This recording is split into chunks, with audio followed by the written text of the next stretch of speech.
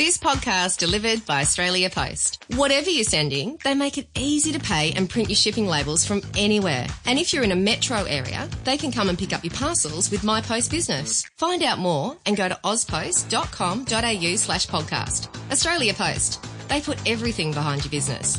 Now, time for the show. Hello, you're listening to the Devils and Details podcast from Business Insider Australia. I'm Paul Colgan and I'm here with David Scott. Great to be back, Paul. And our guest this week, joining us back on the show, is senior economist at ANZ, it's Joanne Masters. Jo, thanks for coming back. Thanks for having me back. We've got a packed agenda this week.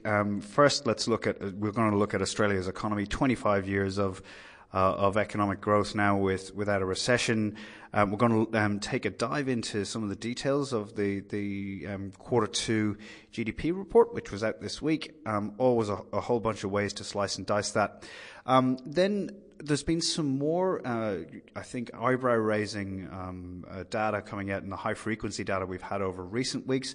So in terms of consumer confidence, and then the PMI surveys that we've had over the last month from the AI group. We're going to quickly look at the rates outlook and the currency outlook, and there's been something happening in Japanese bonds too. And when Japanese bonds are on the move, it's always worth just having a quick look to see what that might be telling us. Right, so let's get started on GDP. I think I've used this line before, but Australia's astonishing economy does it again. For all of the doomsayers, I mean, think how many times have you seen stories over the last couple of years saying a recession is coming, all that kind of stuff, and here we are. The economy growing at a rate of 3.3% in the year to June. Astonishing by global standards in advanced economies. Headline figures, great. And this goes back now 100 consecutive quarters without a technical recession, dodged a bullet in the GFC. I might just start with you guys. You've been obviously watching this and the sort of vagaries of the cycle and the sort of warnings of maybe there's a recession around the corner at any one point over your careers. Joanne, what do you think what's your summary of what has helped make all of this happen? Sure. Look, obviously it's not just one or two things. It's a combination of things. And some of those are factors that we've generated and some of those have just sort of been good luck in a sense. So I think what we've done is we've developed a more nimble and flexible economy. So the growth of the services side of our economy has been really important. And the way I think about that is it's added another string to Australia's bow, if you like, which was previously really concentrated around commodities and mining. And of course, commodities and mining are highly cyclical, and that was giving us much bigger swings in our business cycle. So a growing service sector has been a really important part of a smoother business cycle over the last 25 years. Structural reform has obviously played a really big role in that, but also in policy, and of course the introduction of inflation targeting has also helped to smooth that business cycle, and that's been a really successful policy change here in Australia.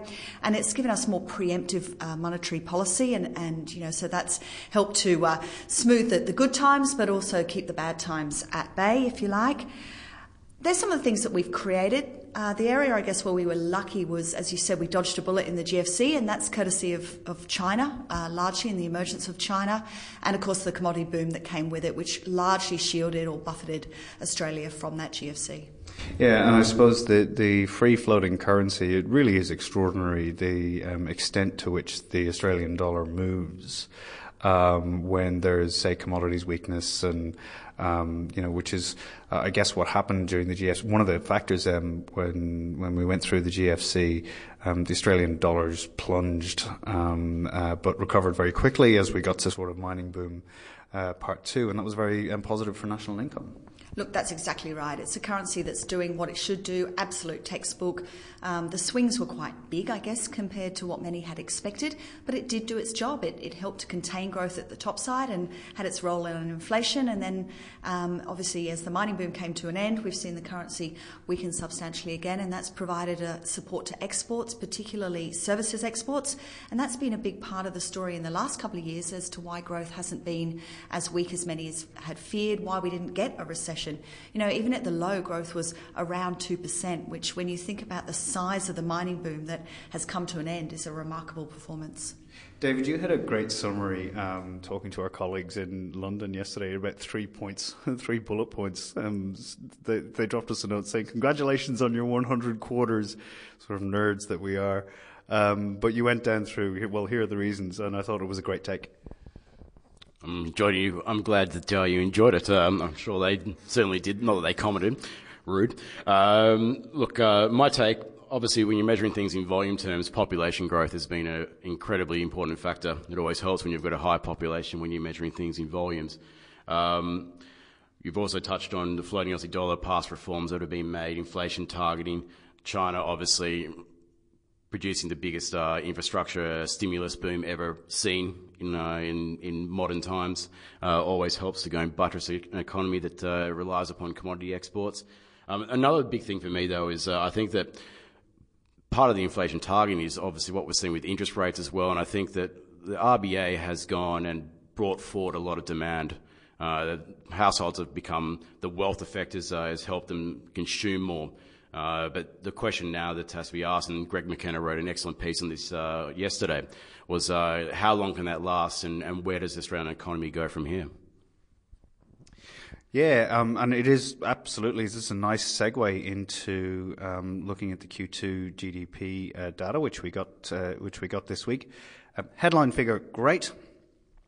All sorts of reasons, I suppose, to be optimistic, and obviously you'll see the Treasurer out doing a jig in the streets, very happy about Australia's astonishing record.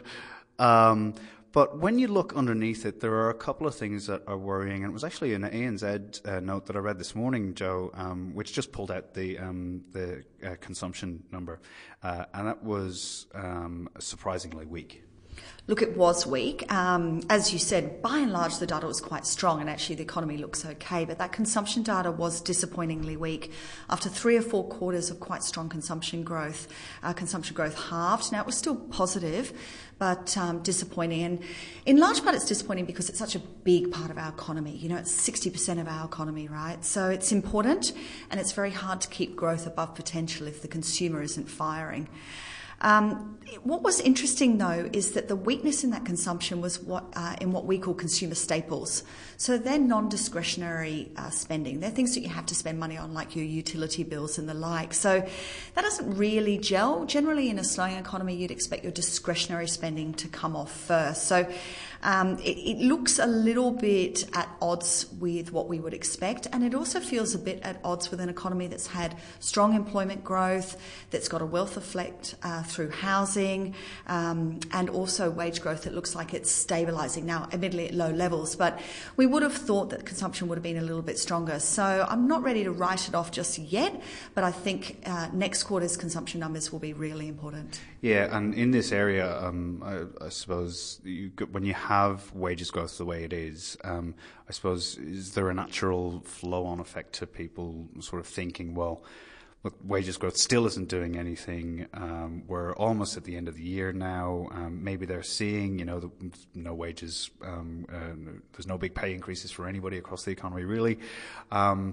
And maybe some of that is, feeding through to, well, gotta maybe put a lid on spending, just making sure the household budget is a little bit more carefully managed. Do you think some of that is what's happening? Look, we've been seeing households do that for some time now. We know that a large portion of the reduction in mortgage rates, instead of being spent, is actually being used to redress household balance sheets. So household debt in Australia is extremely high, and households post-GFC have been somewhat uncomfortable with that and looking to pay down debt. So that's certainly been a big part of it.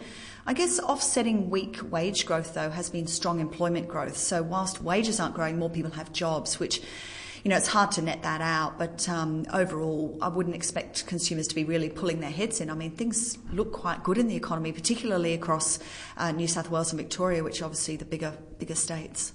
So one of the interesting things we were talking just before we came on was about business investment. When you look at the rolled up business investment numbers, it's very ugly.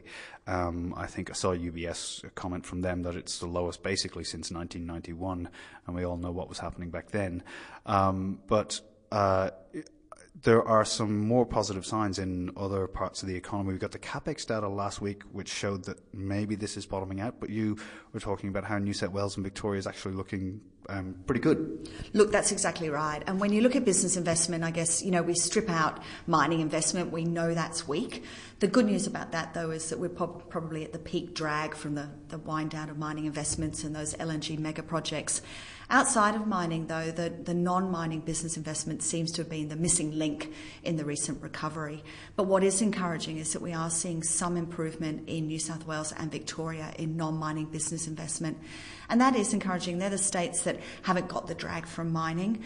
They're the states that are really driving economic growth at the moment. So in terms of looking at growth going forward, it's really encouraging to see business investment in those areas pick up. And on our estimates, in nominal terms, business investment in those non-mining states is up 9% over the last year. So that is a really encouraging sign for economic growth over the year ahead.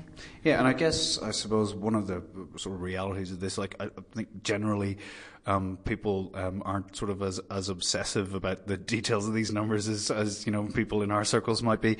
But people do see things like unemployment rate is stable or falling.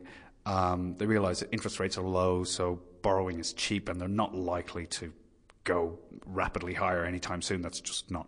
That's not a conversation that's happening. No, that's not a conversation anyway. Yeah. So there's, so generally people can kind of I can see how, things are kind of okay. And you may be getting some of these businesses now thinking, look, it looks stable.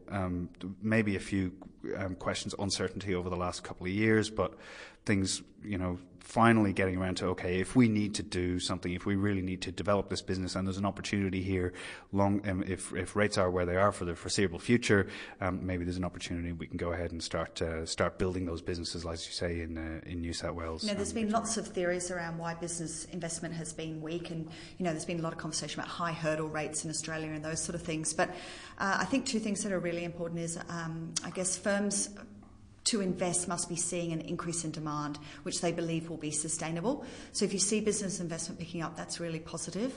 And of course, also perhaps a belief that low interest rates are here to stay. Now, I know it seems crazy in our circles to think that it's taken a while to get there, but I think for some of those smaller businesses, perhaps that realisation that the interest rate structure is lower and going to remain lower for a prolonged period. So we've looked at those. So there's overall good picture from the GDP data. Some of the investment numbers starting to pick up. If you only focused on the backwards numbers, you, I think, be getting very incomplete picture on business investment. But in the last few weeks, when we think about that drop in consumption and household consumption that was in the GDP data, it's been a couple of other little things, not anything to really get, I think, terribly troubled about, but a couple of other, like the oil light coming on the dashboard, right?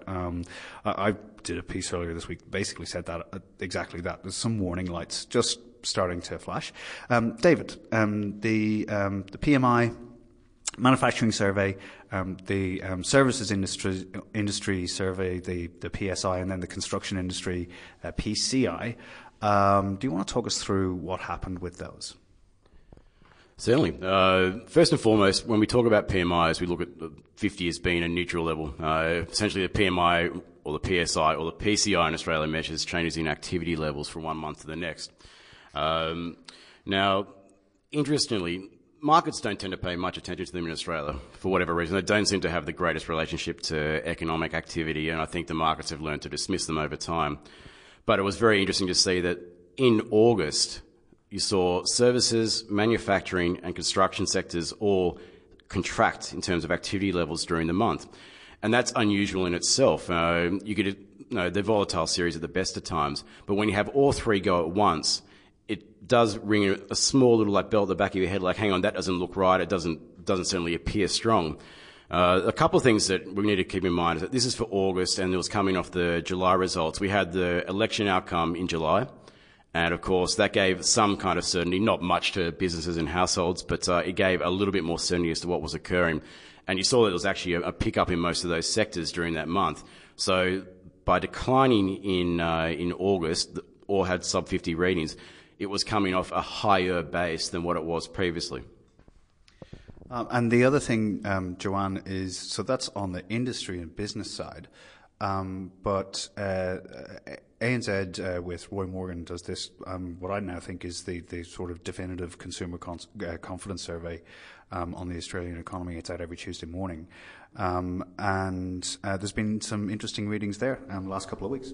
Look, absolutely. I mean, quite a big fall in consumer confidence last week. It was down 3.5% in the week. So that was pretty disappointing because, as I said before, we know that employment growth's strong and house prices are good and auction clearance rates are up and the RBA cut rates and, all those things that should be making consumers feel quite good. It is been quite volatile actually in the last couple of weeks, ANZ consumer confidence. So the 3.5% fall that we had last week actually just offset a similar sort of rise that we'd had 3 weeks ago that had taken the index to a 33-month high. So this level of volatility is not unusual, but it's quite unusual at a period when things look okay. And what's been interesting is it's been driven almost entirely by volatility in the indices around the economic outlook. So we ask a series of questions. Effectively, 2 of the 5 are about the economy 1 year out and 5 years out, and then 2 around personal finances and 1's around a time to buy a major household item. So the questions or the indices around personal finances have actually remained quite solid. They're well above their long-run averages and they're on an upward trend. And that's important because it's those indices that generally feed through to consumption. People's consumption patterns tend to reflect their own hip pocket and what they're seeing in their budget rather than what they actually think about the economy. I'm not really sure why we're seeing the volatility in the indices around the economy. It's a little hard to get a reading on why, but that is what's been driving it. One option, of course, is perhaps post-election some concern around the effectiveness of government with such a small majority in a more fragmented Senate.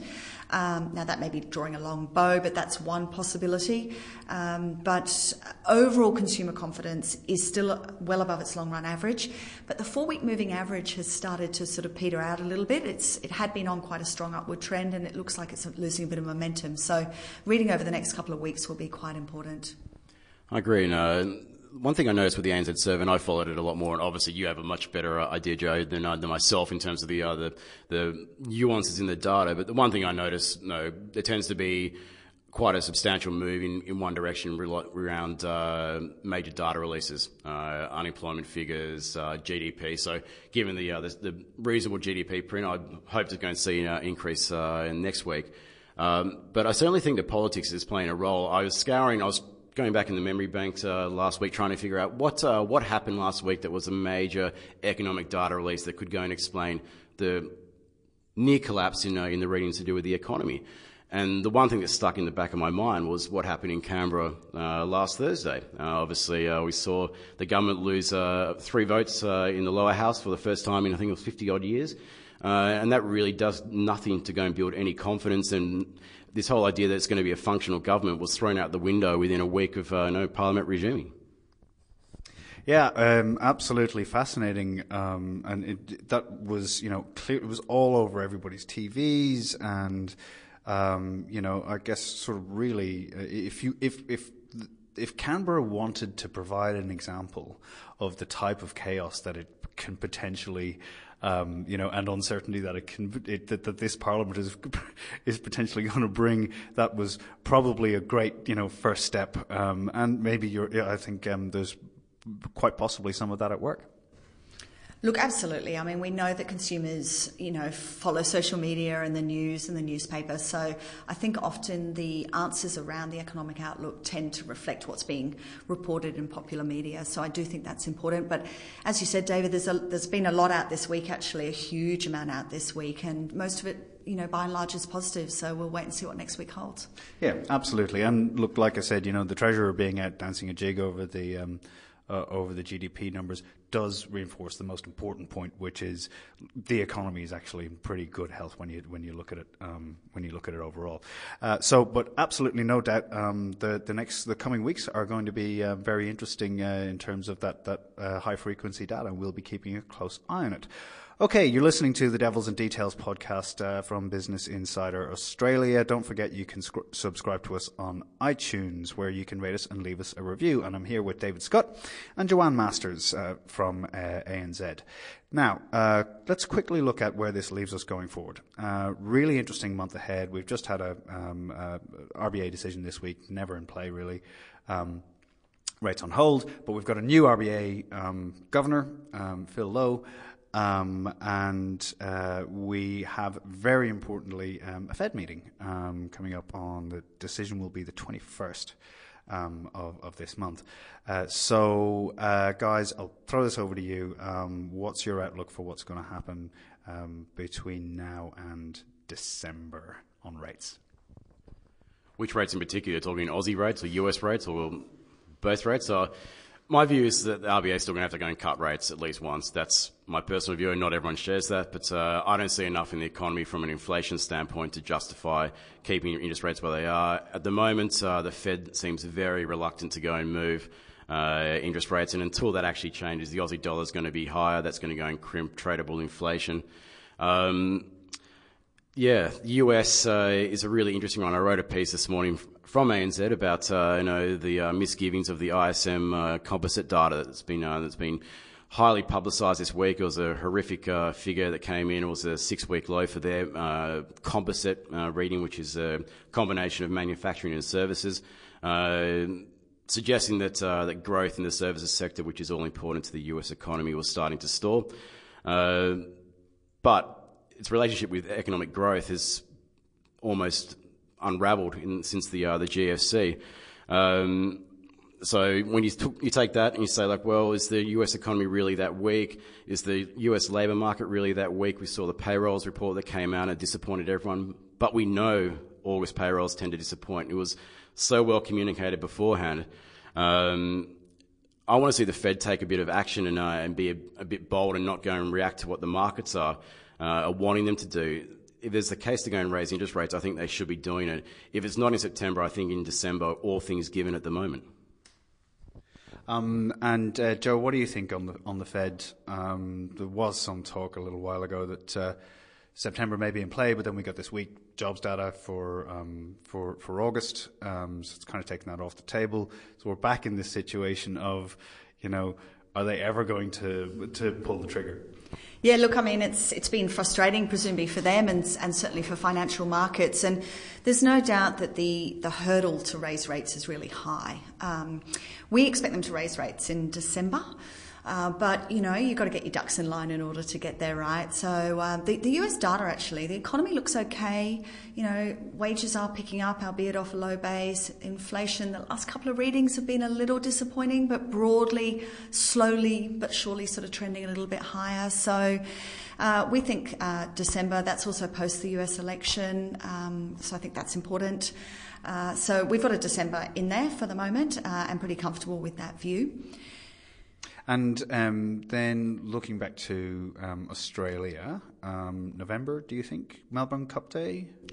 Look, we don't think so. We've got cash in Australia ending the year where it is now at 1.5. But clearly the risks are that you get an easing. I mean, I think you said right at the very start, it's just no one's having the conversation about tightening, right? So that's a little bit of an obvious statement. But I think the risks of an easing are not insignificant, if you like. Clearly the Q3 CPI data in late October is going to be really important. And, people are talking about whether you get a 0.5 or a 0.3. The difference doesn't seem that big. I'm trying to think about it from a slightly different framework, though. I think that it is about the number that you get for CPI, but it's actually about what it means for the inflation outlook and, most importantly, the RBA's inflation profile. So at the moment, their inflation profile has underlying inflation back at the very bottom of the band over the next sort of 9 months or so, but then staying right at the very bottom end of the band. So anything that generates a downward shift in that inflation profile is going to put pressure on rates, clearly. And I think one of the things to be watching really carefully at the moment is inflation expectations.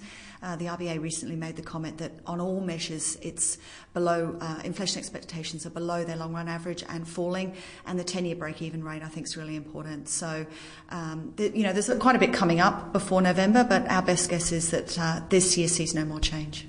I want to ask quickly one thing thing that draws those two parts of the conversation together, the Fed and the RBA, right? And that's about the interest rate differential between the Australian market and, the Australian currency, what's affecting the Australian currency and what's affecting the US dollar. Do you want to explain how that drives the currency, first of all, but also then the impact that it can potentially have on both economies? Yeah, sure. I mean, for the Australian dollar, it tends to be the long end of the curve that's important in terms of driving the currency. So around that sort of 10-year space, if you look at economic modelling, it's that 10-year interest rate differential that drives the currency. And that's what we call coupon chase, right? Investors want return. They want the highest possible return for any given level of risk that they can get. And that spread at the long end has obviously come down. It's well below its sort of long-run historical averages and sitting at around 35 basis points or so. But in a low interest rate world, that's still attractive, right? So, I think if you'd sat here 10 years ago and said, is a 35 basis point spread attractive, everyone would have said, no. But, in the current environment where you've got negative interest rates elsewhere, it's strong. And of course, Australian offshore investors are very used to investing in Australian bonds. It's a very comfortable place for them to be. And of course, we still have a AAA credit rating. Yeah. And even if Australia's credit rating gets downgraded at AA, in the current environment, actually still looks okay. So that coupon chase is really supporting the Australian dollar. And, in simple terms, that is offshore investors looking for a return. And so they buy Australian dollars in order to buy Australian bonds or other yielding assets. And that's unlikely to go away anytime soon. And in the current market, of course, when we look at that differential between the US Treasuries and, say, and the Australian treasuries, people will come to Australia and look at in the Australian market that there's a better yield there, so they'll buy here, and that helps support the currency. That's exactly right. Yeah. Okay, now just speaking of bonds, a mini riot was what Jefferies said happened in the Japanese bond market at the start of this month. I had a look at the numbers today, and it looks like it's come back a bit.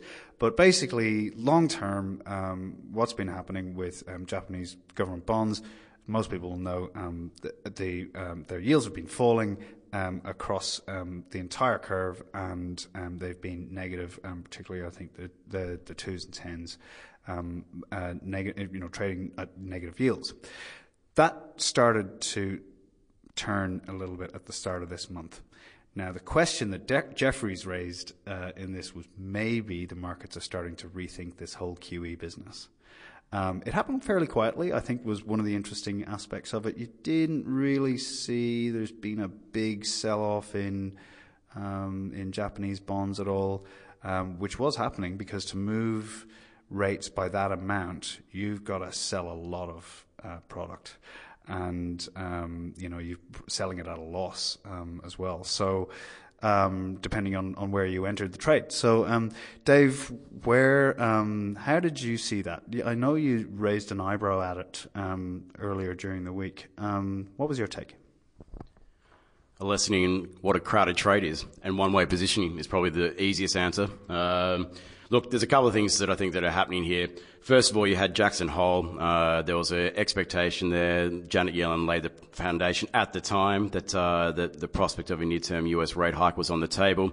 Of course, that would go and help lift dollar yen. That would go and help inflation prospects in Japan, which obviously they've been grappling with for the past 25 years. The second one is, you mentioned the Fed before, got their meeting in September 21. About 12 hours beforehand, we'll get a Bank of Japan decision, which I think, given the current state of affairs, looks like it's going to be the far more important meeting.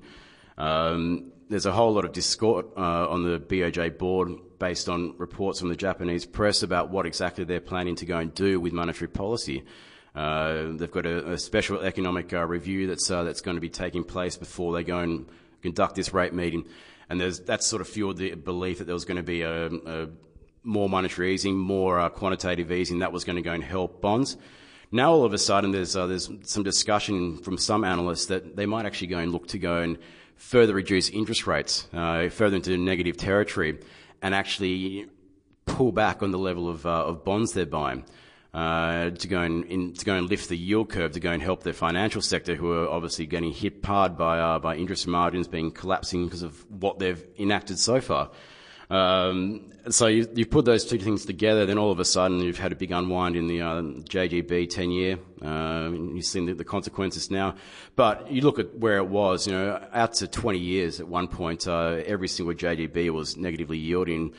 Unless you think it's going to be doomsday scenario, it seems quite unfathomable to actually go and hold a position so bearish. A mini riot, Joe. Would you describe it as that? Pretty big sell-off, but.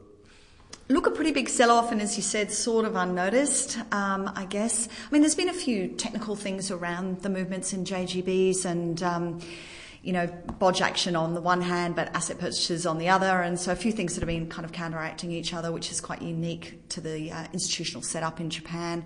So, Japan's difficult, right? And there's a myriad of problems there. And as David said, that, some they've been trying to tackle for several decades. But from my perspective, I wouldn't read too much into it. I think we're very much in uncharted waters when we've got negative interest rates. And so everyone's sort of feeling their way a little bit about how it plays out and how it all gets unwound. So I'm not too worried at the moment. Okay, great. You've been listening to the Devils in Details podcast from Business Insider Australia. We're just going to quickly talk about some restaurant discoveries. I recently went to Hubert, which is this.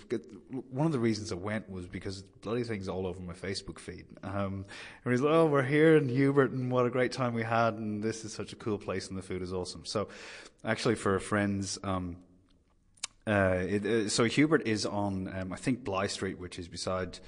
What is it? So Neil Perry Spice Temple is up the end. The Chop House is there. It's kind of one of the big centres of gravity for Sydney dining. But it is actually quite a cool place. It's you go down into this this winding staircase.